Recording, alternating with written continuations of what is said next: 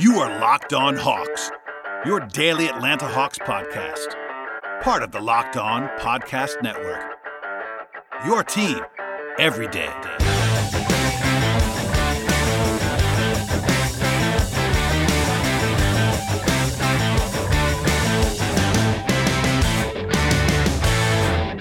Hello, friends, and welcome to episode 431 of the Locked On Hawks podcast. I am your host, Brad Rowland, and for the first time in a while, I have two guests at the same time, and they happen to have the same last name. Glenn Willis and Greg Willis. What's up, guys? I guess I'll have to direct traffic so you guys don't jump all over each other. What's going on? I'm good. Greg's still coaching and super busy with that, so lucky we can catch him on a weeknight and stuff. But it's thanks for having us on. I'm doing great. Greg, how are you doing? I'm good. You had to catch me out of town on a business trip to not be in the gym and be available, so it's good to be here with you. Yeah, no, that worked out very, very well. I mean, you guys, I'm going to let you sort of pub your own podcast venture at some point as well, but I appreciate you guys taking some time on this fine Thursday. Plenty to get to. We were talking a little bit offline about how we talked about all this stuff a million times almost, but a lot of it's been offline, so let's take it offline. I wanted to ask you guys about sort of the guys who have already been here. We spent a ton of time on the rookies and all the guys who were new, but I wanted to get your thoughts on two guys in particular, and that's Kent Bazemore and Dwayne Dedmon, guys who we don't talk about all the time recently. I guess we'll start with Glenn. What do you make of these guys? I think I've gotten some flack recently for saying Bazemore was the best player on the team last year. I think people have pushed back on that. He's not the flashiest guy in the world, but sort of this solid two-way guy. And Dedmon was also I thought very good last year as well. So what do you make of those guys coming back as sort of like the established veterans? I think having some veterans always help, but especially if they're hardworking veterans and team-minded veterans. And I think we know more about Bazemore at this point just because he's been around longer. We've seen him go from a kind of a minimum contract to a pretty big contract, and the work ethic didn't veer off at all. He's continued to improve his game, and so it's not hard to respect that. And I think he just seems like a great guy to have around the young guys. And like I said, Dedmon, we don't know as much about except that he became a perimeter shooter last year. It seems like there's almost no one that coaching staff couldn't help become a better shooter.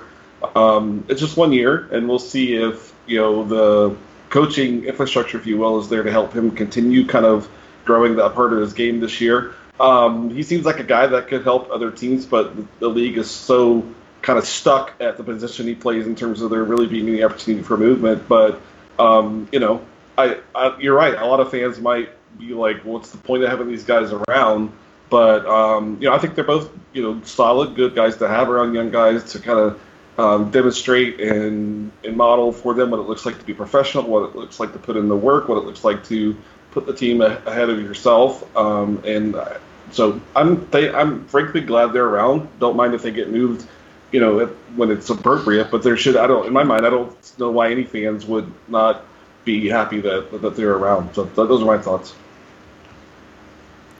Yeah, and I guess I can piggyback on that, Brad. We all love Baze. Baze is the consummate professional. He's the guy that whether you win 60 games or 20, he's going to show up with a smile on his face. He's going to put in the same effort.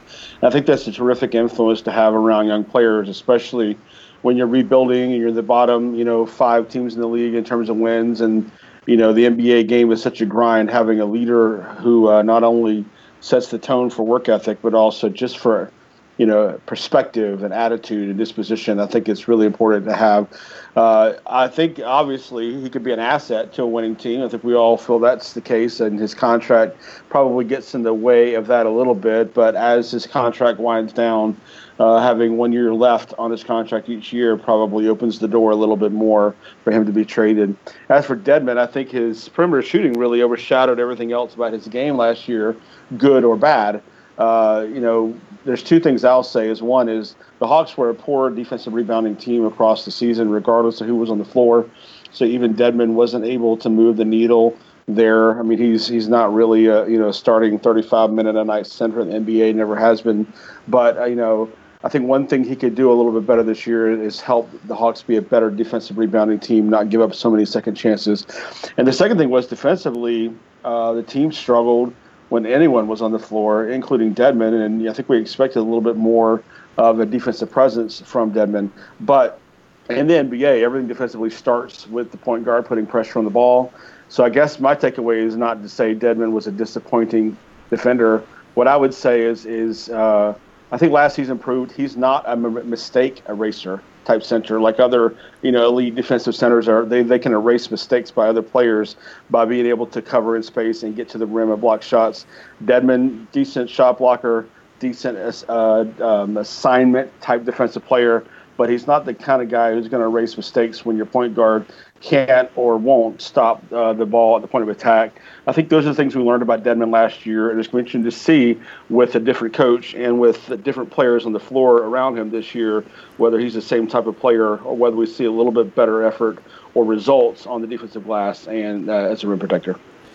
Yeah, I think he might be a guy, and I generally agree. I think we were all kind of envisioning him as a defense first kind of solid-ish offensive player maybe, but more of a defense first guy, and that the jump shooting kind of came in and was a huge factor, and it was something that was obviously good to see from Dedmon. But I do think that he's shown a higher level defensively in the past than he displayed for most of last season.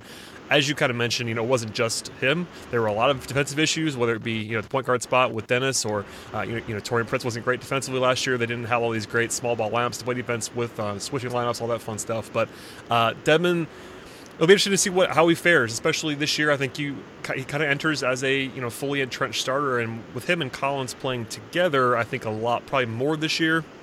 That will probably help to aid in some of that, especially rebounding-wise. I think Collins, for all of the time that I thought he was going to be a primary center coming in, he wasn't able to rebound at that kind of level when he was the only guy. But if you pair those two guys together, the Hawks actually might be pretty solid on the glass for the first time in a while, because they have real size now at center and power forward. And if you throw in Taurean Prince as a small forward, that's pretty good size in today's NBA, which should help to mask some of those issues, I think.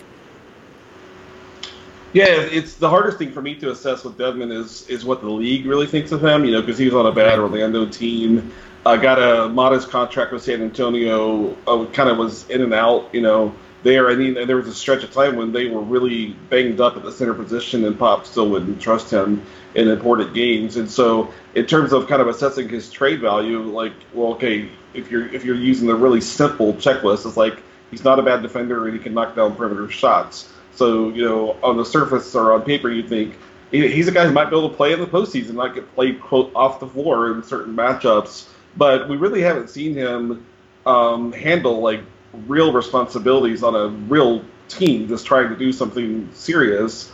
And until we do that, I don't know if the league thinks that he's a guy that could be trusted with that kind of spot in the rotation on a good team that's trying to accomplish something real or not. I'm kind of lost on in terms of what the league evaluation is they have there. Yeah, Greg, do you feel the same way? I think it's been interesting for me. I know I talked about this with Jeff a lot. I think those of us who watched Dedmon a lot last year for a full season probably a little bit higher on him. But the league, he opted in, which means I think he was a little bit worried about his market. And part of that was just the market was so dead for centers. But is that a guy who, it's tough to value him, because I think if you ask around, people don't really, they probably think he's just a solid big man, but making $7 million, I think he's kind of a bargain, frankly, at $7 million, especially on an expiring contract. Maybe the league doesn't see it that way. Well, I think having a year left where he had the opt-in probably made him a little less desirable as a trade candidate last season, because teams that were bringing players in, they love to bring in the buyout guys. You just sign them for the rest of the season, then your roster spot and your salary cap is not taken up for the next year. But since he's on his second year of that contract, he's probably will be more desirable. I think also if they're looking at tape and looking at metrics and numbers and advanced statistics on the defensive end, I think teams may need to keep in mind the players he spent the most time on the floor with last year were Dennis Schroeder and Taurean Prince, and both of them had plenty of challenges defending. And so when he's out there playing with defensively challenged players, like I said, he's not the mistake eraser type center. But I think if he's on the floor with league average defenders or better, he's a guy who can take care of assignments, give help, rotate, communicate, and do things. Maybe probably just be a better fit on a stronger team than a guy who's going to clean up mistakes. So, yeah, I think this season, last year was contract, probably a little bit more desirable for the other teams, though. Yeah, I think Dedmon and Bazemore are obviously not similar players, but sort of similar in that way, in that you might think they're more defensive stoppery types. I think Kent has always been a little bit overrated defensively. I think he's a solid defensive player and actually has a lot of value to be able to guard ones even. But because of his size, I think he got miscast, especially by Hawks fans when they paid him as this defensive stopper when he really isn't that. He's more of a solid two-way guy, and I really like Bazemore, but he's not going to just take you away defensively. And the same thing goes for Dedmon. I think he's just more of that solid two-way professional veteran option, and I think there's something to be said for that for both those guys. I just feel like we don't talk about him enough, so I wanted to start there. I know it's kind of an odd place to start a podcast in late August, but I think they're actually kind of interesting, especially when you throw in the trade market, which I don't want to spend too much time on, but we had the Bazemore rumors. I think Dedmon is probably the most likely guy on the whole roster to be traded because he is an expiring contract. So there's all of that stuff, which is definitely coming pretty soon. Yeah, the Dedmon is more likely just because the sour matching is so much easier. Bazemore, I think, would get a bigger return, and you see contracts like Myers Leonard, Ryan Anderson, everybody's talking about that one, but there's enough centers on some other contracts that will end at the same time as Bazemore's. And I think it's really just about what the market will bear for him. I think Schlick would trade him in a heartbeat if you could get a real asset or, worthy assets, whatever combination is. If that could happen, Bazemore will look his best when his defensive versatility at the 1 and 2 is something that's real for the team. And that's something the Hawks have never really been able to kind of put in terms of a fit for him. So, for example, if I imagine him in Philadelphia, maybe defending point guards with Ben Simmons defending 4, and teams that have the ability to kind of cross up positionally on the different ends of the court, that's where he's going to fit. Or, next to a guy like Kemba Walker, who you just don't want him defending at the point of attack all the time because he has so much offensive value. And so, it's impressive that Bazemore has improved his game. Even though the team has gotten worse, the last couple of years, but to see him, kind of really try to be the biggest difference maker he could be, it would take a pretty specific fit where his value in terms of a versatile defensive guard would be something that would be something he could take advantage of, and that's never really been an opportunity for him in Atlanta. So I do think that he would show out a little more defensively than he has in Atlanta if he ended up on a team where the position versatility was sort of an opportunity for him to demonstrate that. That's what he did, before he came to Atlanta, was kind of defend at the 1 and allow point guards to kind of get a break, and such when they need to. So I think there's probably only a couple guys of his ilk, real shooting guard size players that might even be better at defending point guard in the whole league. I think about Klay Thompson. There's a couple of those guys who are like that, and I think Baze is much better defending 1s than 3s. He just had to kind of guard 3s a lot because he was the only guy that could. I think that's something we've been saying for a long time. It's sort of an interesting transition now. We can kind of talk about a couple of guys that they added in the offseason, but last year I was ranting and raving about how Taurean Prince was really the only small forward on the whole roster. Everybody else that was playing the wing was really shooting guard size, and then they went out and added a bunch of guys this offseason. How many of them are interesting is sort of an interesting question in itself, but they have Justin Anderson and Daniel Hamilton and even Vince Carter to go along with Kevin Huerter, who they brought in as well. So it should have looked really interesting on the wing, I think, in a lot of ways. I'm not sure how much those guys are going to play, but I guess we'll start with Greg. What do you make of all the new additions on the wing, knowing that obviously 1 or 2 of these guys are going to have to be out of the rotation, but they at least have some more size and some more interesting skill sets to add this year? Well, the thing that jumps out at me the most is when you look at a team that has a lot of wings, you tend to see a lot of redundancy.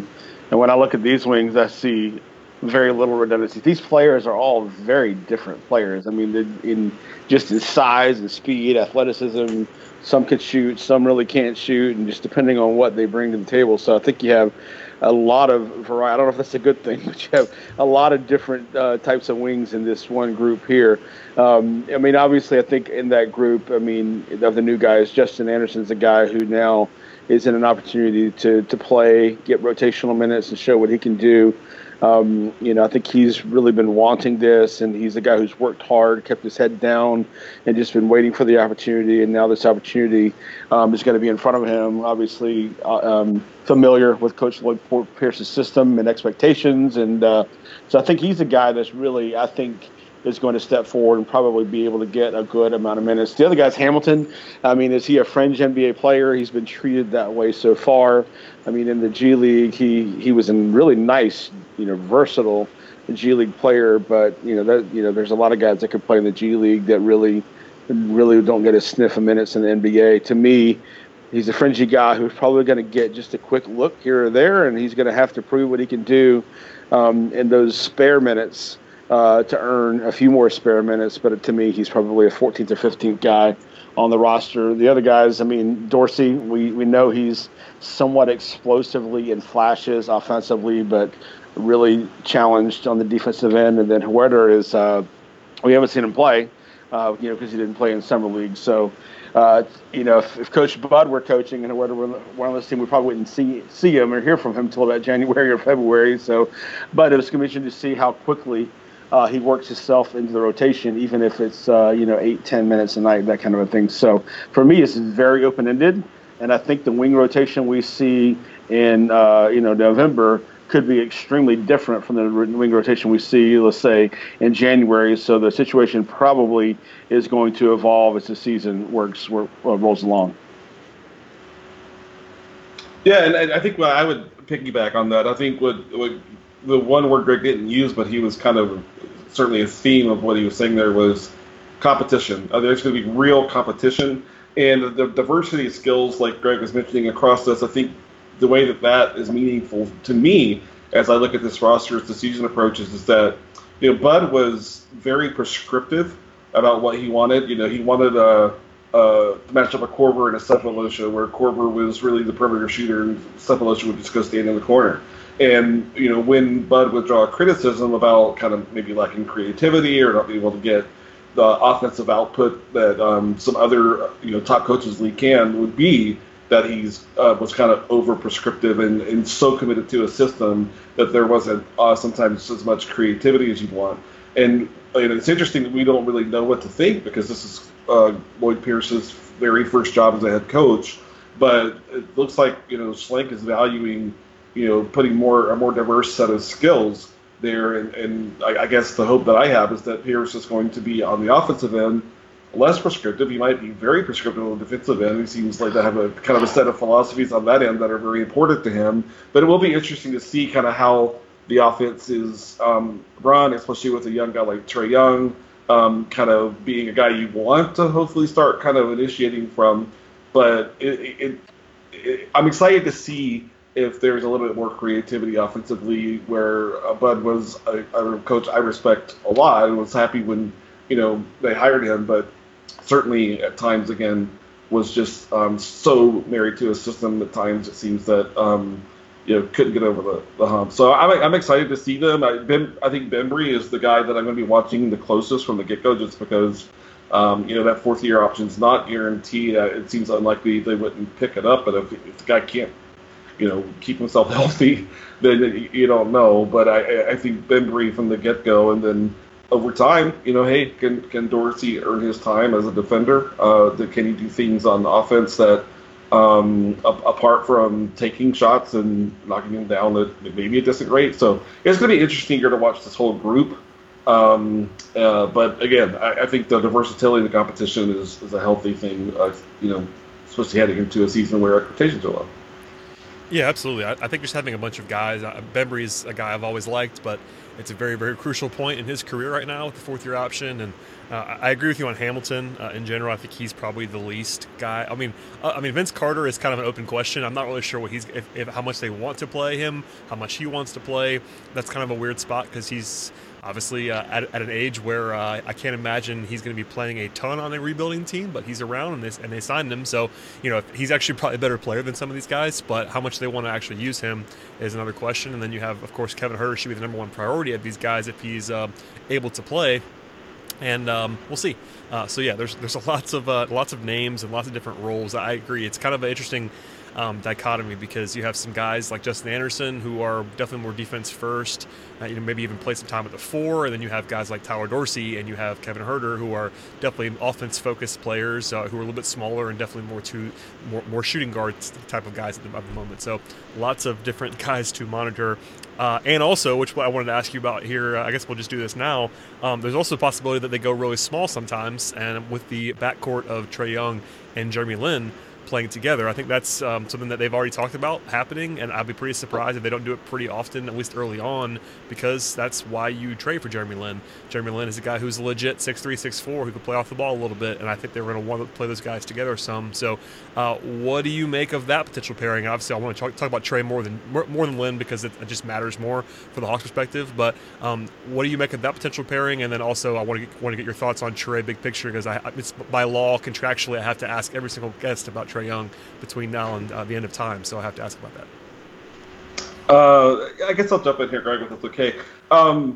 So what the Hawks fans, especially fans that only watch the Hawks, might not know about Jeremy Lin, is that the year he played with Kemba Walker in Charlotte was really the breakout year for Kemba, and they played those two guys together quite a bit. And it really benefited Kemba. He was able to kind of take a handful of possessions per half and go stand in the corner and not be the single initiator on the offensive end, and that helped him maintain his energy and throughout the game. And so the fact that Lin can run a decent pick and roll and can make good decisions in those types of actions really benefited him. And then that season, the reason the needle really moved statistically for Walker was that he was like 94th percentile in spot-up opportunities.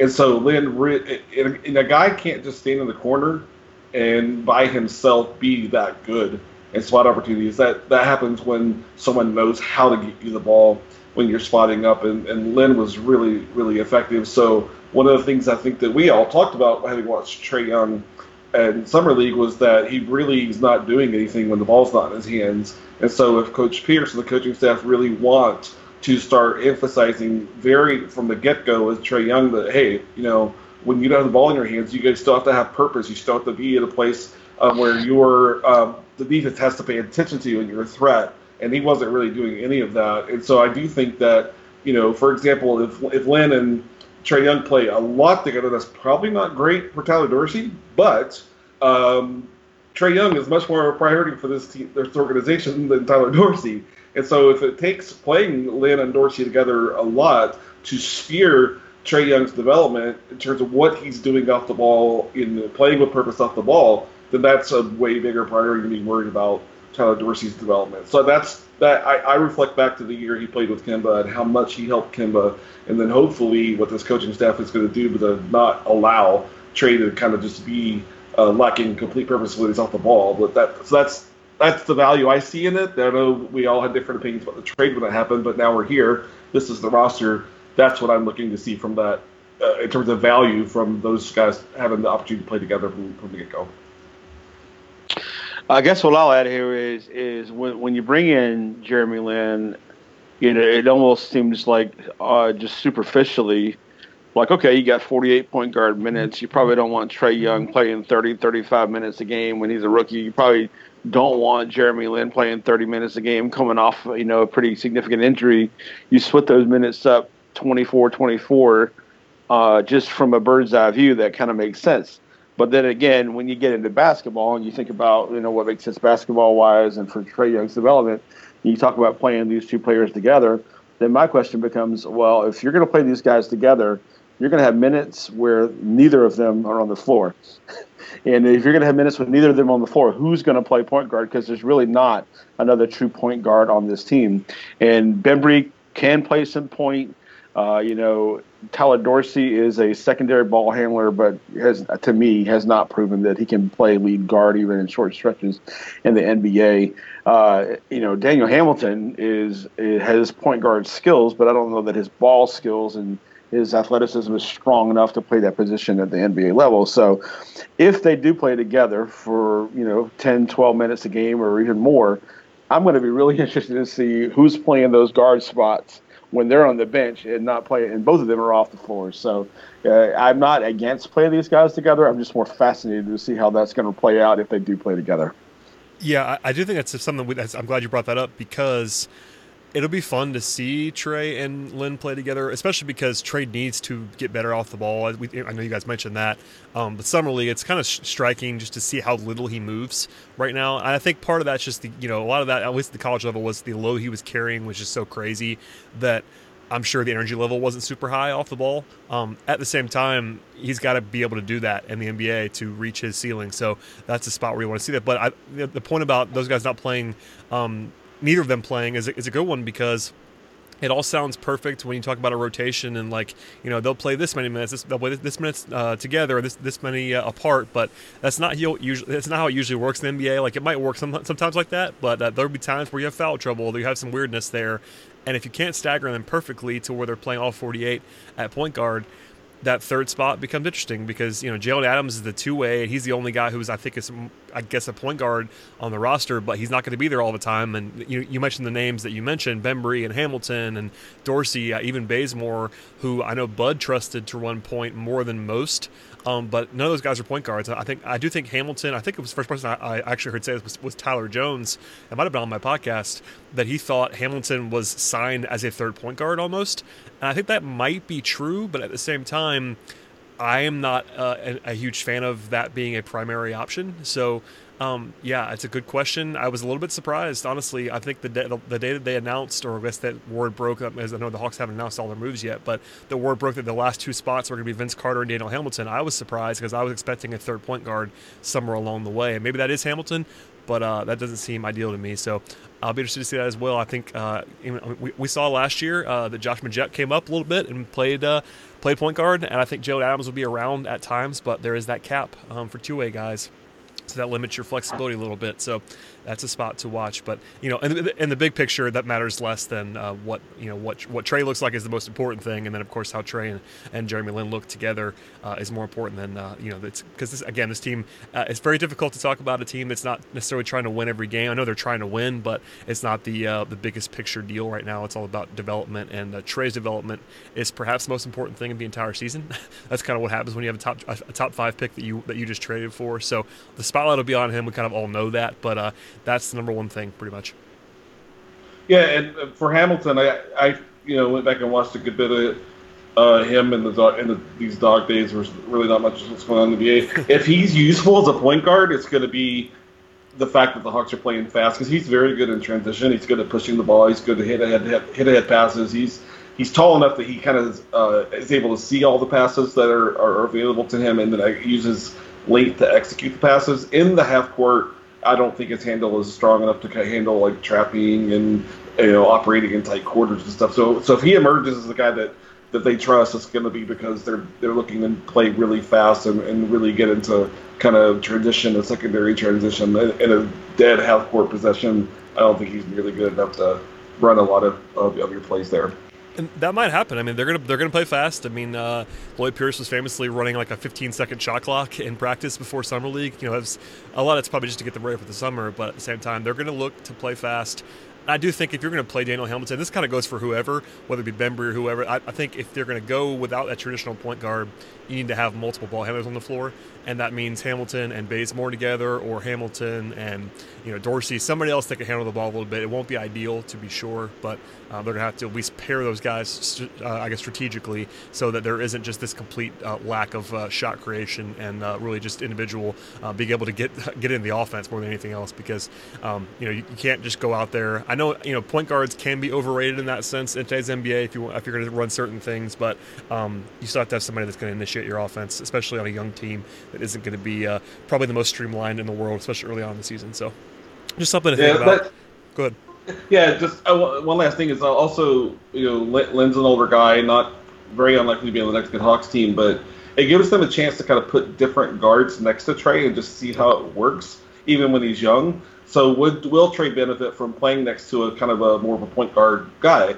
Well, Jeremy Lin might not be that guy 3 or 4 years from now. They can find out how that looks and how that works. And also, one more thing, for example, if Tyler Dorsey can't play next to Trey Young very much, why keep him around? I mean, if that's not a fit, and I'm not saying it won't be, but they have this season to really explore that and towards to be a free agent next year. But if he's just not a fit with Trey, then that's a guy I don't think you're going to want to invest in. So those are the feedback loops I think that with this roster offers, even in Trey's first year, just to see playing next to this type of guy or playing next to that type of guy. How does it work? How does it function? And what's the best fit? And that informs future roster decision points. So that's how I look at it.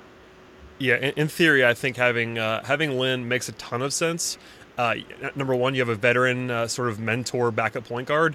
Number two, you have a guy who can basically function as a starting level point guard. I don't think he's a guy who's going to be a starter on a good level top 10 team, but Jeremy Lin's a top 30 point guard in the league probably when he's healthy. So having a guy like that plus a guy who can also play with Trey because he has the size, he can shoot a little bit. He's kind of the perfect guy you would want to have alongside Trey, at least on paper, and we'll see if it works.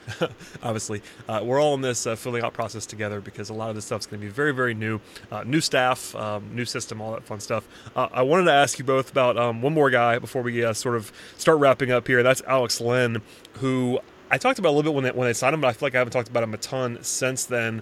I've always liked Alex Len. He was on my list, a pretty short list, I will say, of guys who I actually wanted the Hawks to pursue in free agency because he is a pretty young player and they have a little bit of control over him now. I guess, Gray, we'll start with you. What did you make of the Len signing, and what kind of role is he going to play? Because obviously they had Dedmon and Collins, but that third big spot seems to be his. Yeah, it's interesting because here's a guy who played several years on a team at the bottom of the league and struggled to get consistent minutes. He's kind of playing behind Tyson Chandler, but even when Dragan Bender came along, there was a competition for minutes. Alex Len just never seemed to be able to entrench his role with that team. But he's a guy with potential. He's a guy with offensive skills. Hasn't really been a very good shooter outside 3 feet, but the potential is there that if he had some consistent minutes and if he works a little, just continues working on his shot, there's a lot of potential there. But he's just one of those guys that has had 3, 4, 5 seasons to really show his potential and just hasn't done it. Now that being said, for having a big body that can come off the bench and actually does have kind of some ball skills. He's a pretty decent passer. He has the potential, like I said, to be an okay jump shooter for a guy his size, even if he hasn't done it consistently. I thought it was a very low-risk, economical decision to bring him in. Even in today's NBA game where everybody just plays out small a lot, you can never have too many big bodies, and especially if Dedmon is a guy who's probably on the trade block as soon as teams start hitting the markets and shopping around to see what they're going to do. He's a guy that could play some more of those minutes if Dedmon does get traded at some point during the season. So for me, I'm not expecting great things from him. I think he still is a potential guy, but potential guy hitting his stride in his sixth season maybe, if I'm just off the top of my head trying to remember how many seasons he's played, or 6 seasons. But I'm not expecting great things from him, but I like him as a player. He can do some things. Very low risk, very reasonable contract for me. So to me, it was a kind of a no-brainer, and I'm happy the Hawks pulled the trigger on that one. Yeah, I thought it made sense too. He's even for the number of years he's played, he's still a pretty young guy. He's a guy that definitely has an NBA body and kind of NBA athleticism, is impressive kind of quickness and foot speed for a guy his size. And the thing that makes me most curious or interested about him, or maybe somewhere in between those 2 points, is that in Phoenix they never really established a player development culture that was consistent. There were so many coaching changes and so many resets and those sorts of things, and you see the lack of development in high draft picks like Marquise Chris and Dragan Bender and things like that. So you just wonder if getting him into a completely different and new player development environment might be an opportunity for him to really kind of, for the first time in his career, show what he could do. When I think back about his time in Phoenix, the worst look for him was when the guy like Alan Williams got on that team and really quickly moved straight past him and ahead of him in the rotation. And Alan Williams was not on the radar as a prospect anywhere. So when a coaching staff, goes that quickly to a guy like Williams, that says a lot about how they feel about Len. But again, it's it's the classic kind of change of scenery, type of opportunity for him. But Lloyd Pierce has a reputation of being, very well respected across the league by players and coaches in terms of how he understands player development to happen. So who knows? He could end up being a really nice player, and he might be a guy on the next good Hawks team if it kind of clicks. So I think his agent, he must be excited to be out of that situation in Phoenix and be potentially work with a coaching staff that might be able to get more out of him. Yeah, I think it's a good sort of talking point, talk about just a lot of different things, but Alex Len is not going to ever blow you away. I mean, he's played 5 years in Phoenix. He was fine by the end. Obviously, I don't think he's ever going to live up to that draft position. I think he's a top 5 pick. That doesn't seem like the kind of guy that he is, but he's still very young. He's a talented player. He can fill a role at the NBA level. He is cheap, as you guys mentioned, and for me, it's like you can really like an acquisition or you can really like a player without thinking that player is incredible. Like I often get pushback on some of my opinions, like people think that I'm like obsessed with guys that I like that are bench players, and it's like, guys, I like what they can do. It's not that I'm thinking they're incredible. Like Mike Muscala was a good example of this. I used to think, why do you like Mike Muscala so much? He's not that good. I'm like, I understand he's not that good. I understand, like he's a fine rotation player, but I like him in his role. And Alex Len's sort of the same thing. It was a contract that made sense because he's still very young.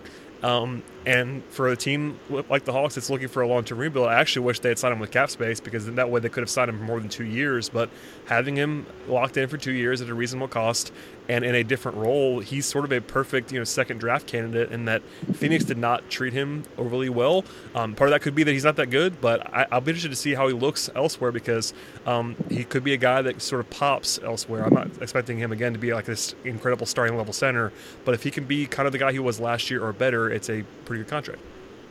Yeah, and I'll say this too: like the last 3 years, his minutes have gone down, but his per 36 numbers have gotten better every year, and a lot of that has to do with Phoenix really investing, really in Dragan Bender, and he's a much younger player, and hoping to bring him along. But quietly, and sort of under the radar, Len has shown like he is a productive player when he's on the floor. Now, a lot of that might have been during garbage time. Some of his bigger games for Phoenix last year came in blowout losses, I think, if you went back and looked at it. But still, I mean, he is for a guy his size, he does have some ball skill, and he does have some potential on the offensive end that I think could click. And like I said, not make him a great player, but a guy who can contribute. Yeah, it's just we'll see what happens, but I like that move, and they need another big. I mean, that's the other thing. Like, you have to fill enough minutes, and they weren't going to be able to go into the season, at least responsibly, with John Collins, Dwayne Dedmon, Amari Spellman, and Miles Plumlee. It's not exactly going to get you all the way through 82 games. I think we saw that last year. I think this Hawks team probably wants Miles Plumlee to never play. At the same time, you get an injury and suddenly Miles Plumlee's back in your rotation. So you can only have so many guys, and everybody on your roster at some point usually ends up mattering. So having another guy like Len really takes the pressure off that and gives you another guy you could sort of build with. Yeah, for sure. And similar to talk about Trae Young playing next to different types of guards, there's still a lot to learn about John Collins in terms of what's the optimal type of front court mate to pair next to him. And he's different from Dedmon. He's different from Plumlee. I agree that there's not much use in Plumlee playing, apart from the fact that if there are injuries there, you don't want Collins to be forced to guard the other team's biggest, strongest player in second year, 21 season. There's just some injury risk there. But again, you could kind of play with the fit around Collins and just to kind of test some things out. And Len does offer something quite different than Dedmon, and you can see, hey, how does he look next to a Dedmon? How does he look next to a Len? How does he look maybe at minutes next to Prince at the 4 and he's at the 5? So they can play and kind of get some feedback on what's the best fit long term to kind of put next to Collins. And I think they have a good mix of bigs here just to get some feedback on that, and that's important, I think. At various points in Len's career, he's been a very, very good shot blocker and a very good rebounder. So, as we talked about Dedmon earlier, kind of go full circle, as you said there, like they're different kind of guys. And I know there was some buzz, I think actually from Len in his welcome interview in Atlanta. He mentioned being able to space the floor a little bit. I'll believe that when I see it, but the Hawks did have some success last year with Dwayne Dedmon out of nowhere, so maybe they do that same thing with Alex Len. That only time will tell on that one. All right, well, before I let you guys get out of here, and I appreciate all the time, I have to ask you two rather quick questions. both of which you've answered for me in a different format over at peachtreehoops.com, which I would encourage everybody to go read all of us and all of our work over there. But number one is, who is the best player on this team this season only, not for the future? And number two is projected record. I know it's unfair in late August to ask about projected record, and I hate giving my own, but I have to ask you because that's just what I've been doing for the last couple of weeks with every guest. So those two questions, and you guys can fight it out to see who goes first. Go ahead, Glenn. Yeah, you beat me to it. You beat me to it. We're identical twins, if you don't know, so we've been playing this game for many years. So for me, John Collins is the best player in this team heading into this season. I think the playmaking and the shot making we saw in Summer League, I know that was Summer League, but the shooting form looks so much improved. The confidence in his shot looks that he has in his shot looks real. His confidence in attacking with the basketball in his hands looked real as well. Now, the thing that will really test him this year is that he'll be a primary focus of the opposing team's defense, and then that'll certainly be the test of how much usage and how much playmaking they can allow him to own. So I'm excited to see what that looks like in the NBA context, since it could be trusted to do that. There's really no reason to not let him kind of test the limits of his offensive playmaking in the way that kind of Prince got to do the last 20 games or so of last year. And so, I think what we saw in Vegas is going to it was more likely to translate than not. I have a lot of respect for Kent Bazemore. I just think that I expect Collins to take a pretty big leap forward and just have more impact game to game than a guy like Bazemore, who's a really good, solid player, but doesn't. The impact's not always there. More of a supporting kind of player. And then on record, oddly, last season I was the guy at Peachtree Hoops who projected the most wins for them, and took some criticism for it. And I just thought Schlegel gave Bud too many good veterans to start the season. Had they played the whole season with Ilyasova and Babbitt, et cetera, it probably would have got closer to the 32 win mark I had them at. But I just thought there were too many veterans to start the season. This year, I see the opposite. I just don't see the defensive makeup. Now, I have to admit, I have no idea what magical Floyd Pierce might be as a defensive coach. We've never really seen it, But I have them at 20 and 62. I still think they're going to be a fun team to watch. I still think they're going to be fun moments during the season, but I just can't see this roster being anything other than like a bottom five defense. But if I'm wrong, I'll be happy to be wrong about that. Yeah, I went with John Collins in terms of their best player this year. Bazemore is their most polished player, but I still think Collins is their best player. When teams are reviewing scouting reports and developing game plans for how they're going to approach defending the Hawks, I think that the opponents are going to talk more about how are we going to defend John Collins, and there's probably not going to be a lot of conversation about how do we stop Kent Bazemore, even though he's a good player.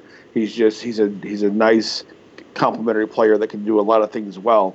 I think John Collins is going to be the guy that opposing teams are going to be thinking about how do we defend this guy.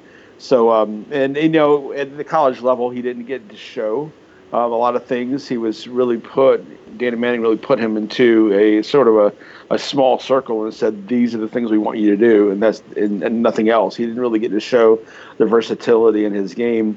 And last year, we did get to see some of that in flashes, but at the same time, for the first several months of the season, Coach Bud absolutely had him on a red light from the three-point line, had him on a yellow light on the mid-range jumpers. And as the season went more along towards the end, we got to see him get freed up a little bit and got to see a little bit of what he can do, a little bit more of the versatility of his game. And I think we're going to see a lot of that this year.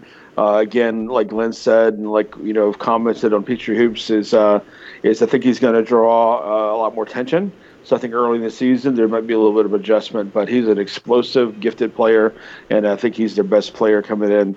As far as wins, I actually think they're going to win more games than last year.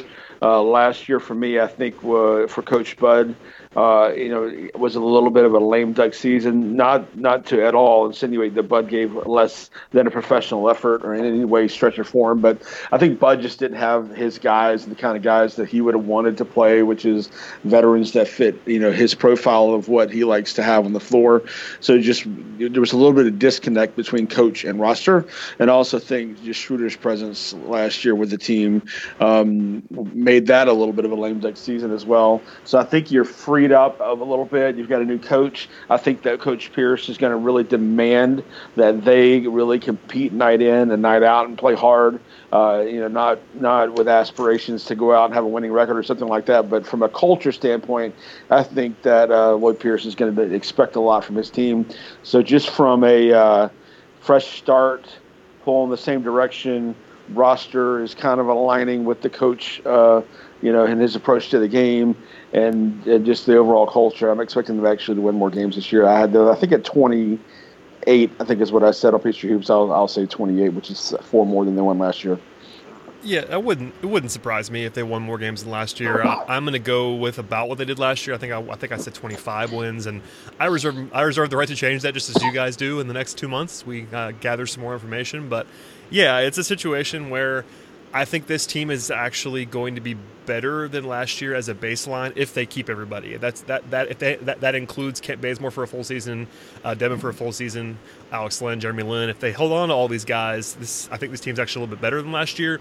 We'll see if that happens, and that makes it tough to actually make a prediction for a team that you expect to kind of be in the trade market mid-season. Best player is tough. I ended up going with John Collins as well. I've gotten some pushback for the Bazemore thing. I mentioned that earlier about him being the best player last year.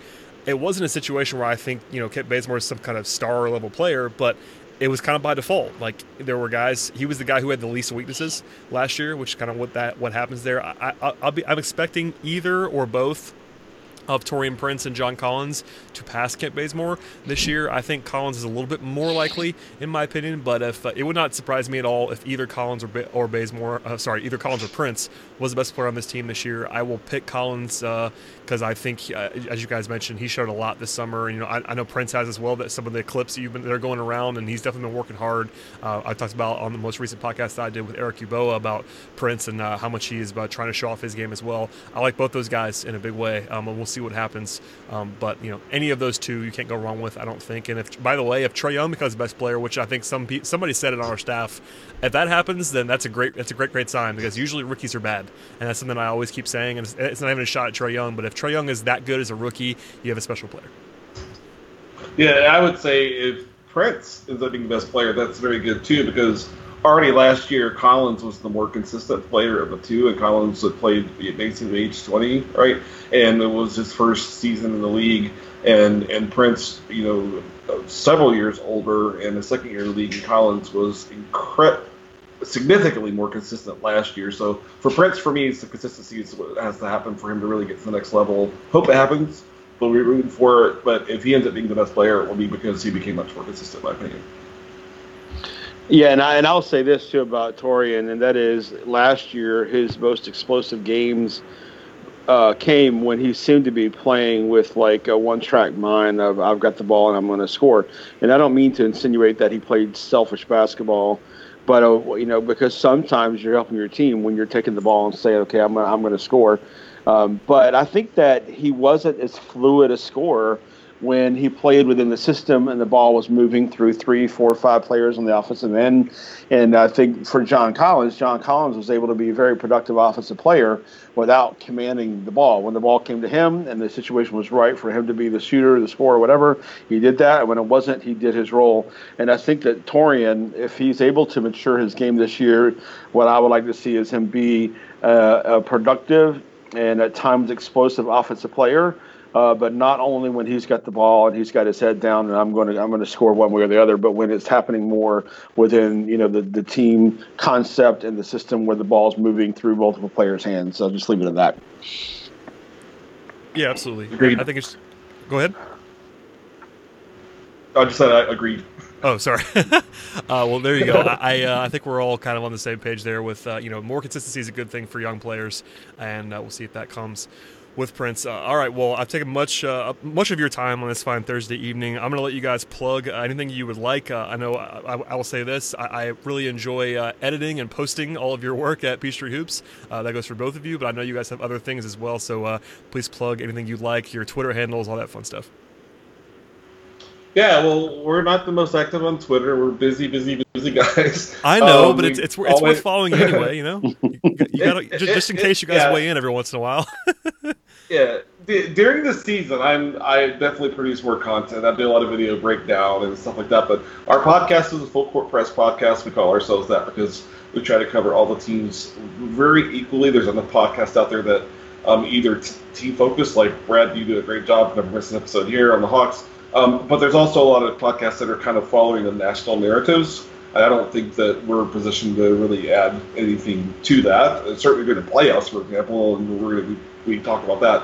But in the off season, we cover 2 teams a week, kind of who they lose, who they add, et cetera, et cetera.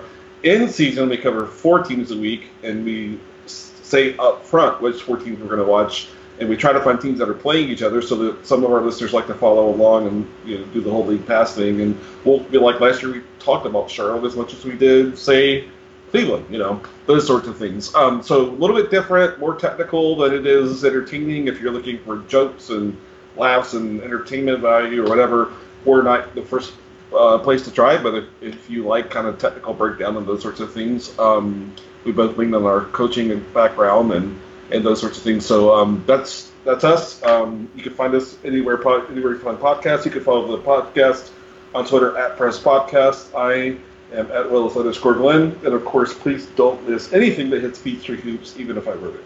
It's worth seeing. Yeah, I think Glenn covered it pretty well. He's the professional. I'm the guy that just shows up and talks once a week. He does all the heavy lifting and the hard work and the preparing, and he tolerates my impossible schedule. So when I say the only time I can record is Sunday night at 11:30 p.m., he tolerates that. It's a perfect time to record. Exactly. So Glenn does a great job. Really, it's his vision. It's his.